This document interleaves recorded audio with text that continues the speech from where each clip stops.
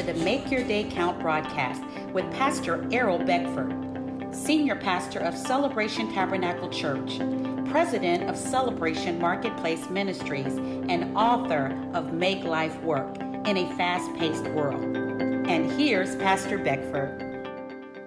Good morning, good afternoon, and good evening. Make your day count. This is the day the Lord has made, and we will rejoice and be glad in it. this day, This Wednesday. this wonderful Wednesday where we win. Yes, we always win. Doesn't matter what the enemy says, we win. We win. Doesn't matter what lie the enemy will present this morning, we win. We win. Because we have mental strength. We have spiritual strength. We build on that. I come to tell you that without the spirit that is controlling and ruling on the inside that comes on the outside.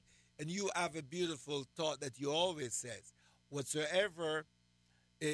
is so important is what you do in the dark.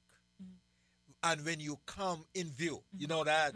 When you what come you, in, what you do when no one is looking determines your level when you come into view. Say that again. What you are doing when nobody is looking determines your level when you come into view. That's so right. The great ones didn't just come from nowhere. Because they were working it. They work it in secret. They were praying, and that's what the Bible says. You ought to pray hard in secret. And the Lord will what? Reveal you openly. When you come into view. But it was those things that you were doing when no one looking. When you were working. You were working the Word of God. You were believing the Word of God. In spite of all, it didn't look right. It didn't feel right. But you were working it. You'll do it. You were doing it. And that word now bring you in view. And everyone see it. But you have strength of character. You are building that. It's a perfected work. Now ready to be presented. Yes. You are building it. You know, it's not easy to pick up the pieces after you fail. It is not easy, my friend, to pick up the pieces of life after a failed endeavor. It is not easy. It takes courage. It takes a man of what? Courage to go on. When you try, and you try, and you try, and you're not getting nowhere. It's not easy. You know, it's not easy to believe God when what he tells you to do doesn't make sense to you. You know, everything that God says makes sense. But when God tells you to do something, it doesn't make sense to the senses. That's why we always talk about what? The inward man. The inward man. Though my outward man is crying, and though my outward man is perishing, I am made strong by what? The inward man. Because God leads you. God is always what? Leading. God is always leading. You got to know that. Yes, so our confidence must be in God. God. Because God is always what? Leading. I'll just look at how the Bible opened from a scripture we were previously on. And in Proverbs chapter 25, verse 19, it says, confidence in an unfaithful man in time of trouble is like a bad tooth and a foot out of joint. So let's not put our confidence in an unfaithful man in a time of trouble, because it's like a bad tooth and a foot out of joint, according to Proverbs chapter 25, verse 19. So our confidence must be in the Lord. God is always leading, even when his way doesn't make sense to me. Quit putting confidence in an unfaithful man. And that's what we always want to do. You know, we put most of our confidence is in unfaithful men. And it's just like a bad tooth, man. and a foot out of joint. So imagine having a bad tooth and your foot out of joint. It's going to hurt. On both ends. From the top to the bottom. It hurts. But that's where we lead. We lead towards that all the time, Pastor Diane. We lead. Oh, man. We want some. I'm so discouraged, so I go to what? An unfaithful man. Mm-hmm. For what? For a word. Mm-hmm. I'm always looking towards an unfaithful man. You know, well, I didn't feel good, and he tells me this, and it makes my problem what? Worse. Mm-hmm. How many of us experienced that? Things were not working. It wasn't working anyway. And we go. So the tooth was hurting, and now the foot is out of joint. That's the Word of God answers all things. Yes, come on. There's all things in there. You'll find like little funny stuff like that you could keep with you because it's such a great truth that we can't do nothing but laugh because we know how true it is, and we see our own self in certain times where we put our confidence in an unfaithful man in the time of trouble, and it was like a bad tooth and a foot out of joint. Everything is going wrong now. Mm-hmm. And then he says, I shouldn't have listened. Should have listened. I shouldn't have listened to him. I shouldn't do it. All the signs were there. Yeah. As you said, you know what he says? My mind was telling me not to do it. Why didn't I just do what my mind was saying? It's not your mind, your spirit was telling you not to do it. Yeah, your mind said do it after your spirit said don't do it. Yeah. You're spirit man. I must feed my spirit man. And this day, this beautiful Wednesday, I want to feed my spirit so I can become emotionally strong. See, let's look at John 2:17.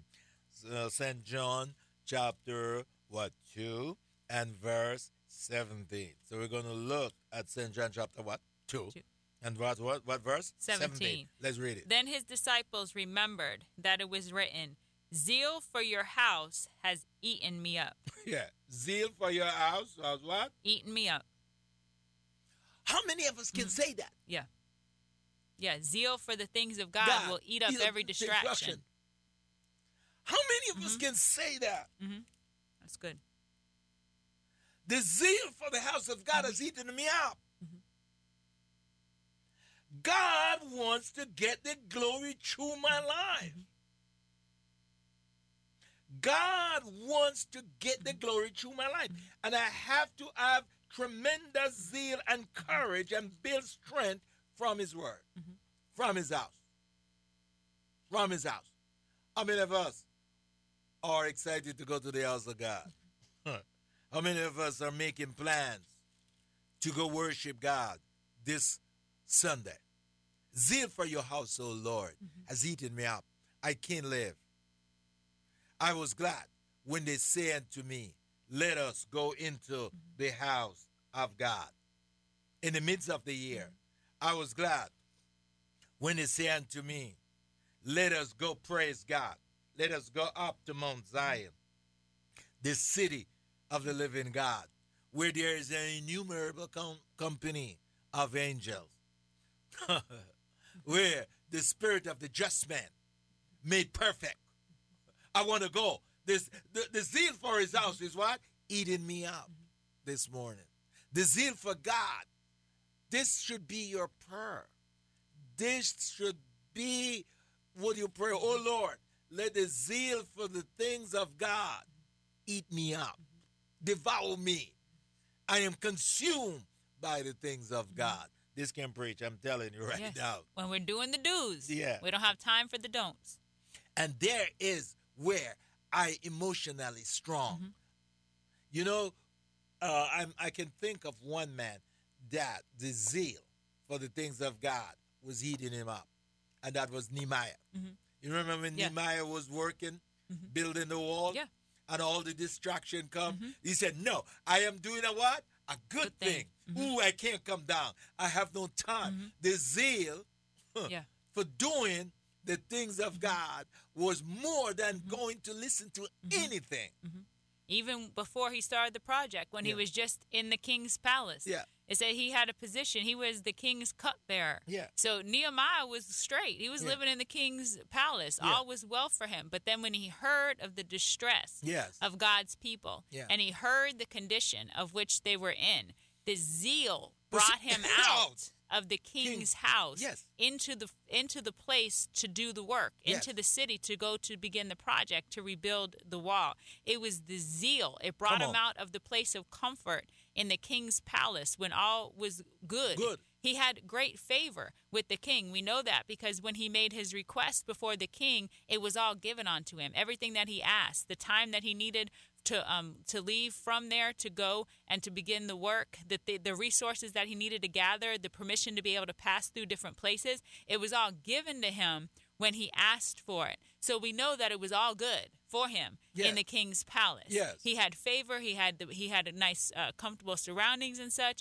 But the zeal brought him out of the comfortable place into an uncomfortable place. Yes. But because he was passionate about what he was doing, because he was made for that assignment was created for him, and he was made with everything that he needs to be able to fulfill it, even though the circumstances looked like or became more uncomfortable, the zeal that was within him was able to withstand every resistance.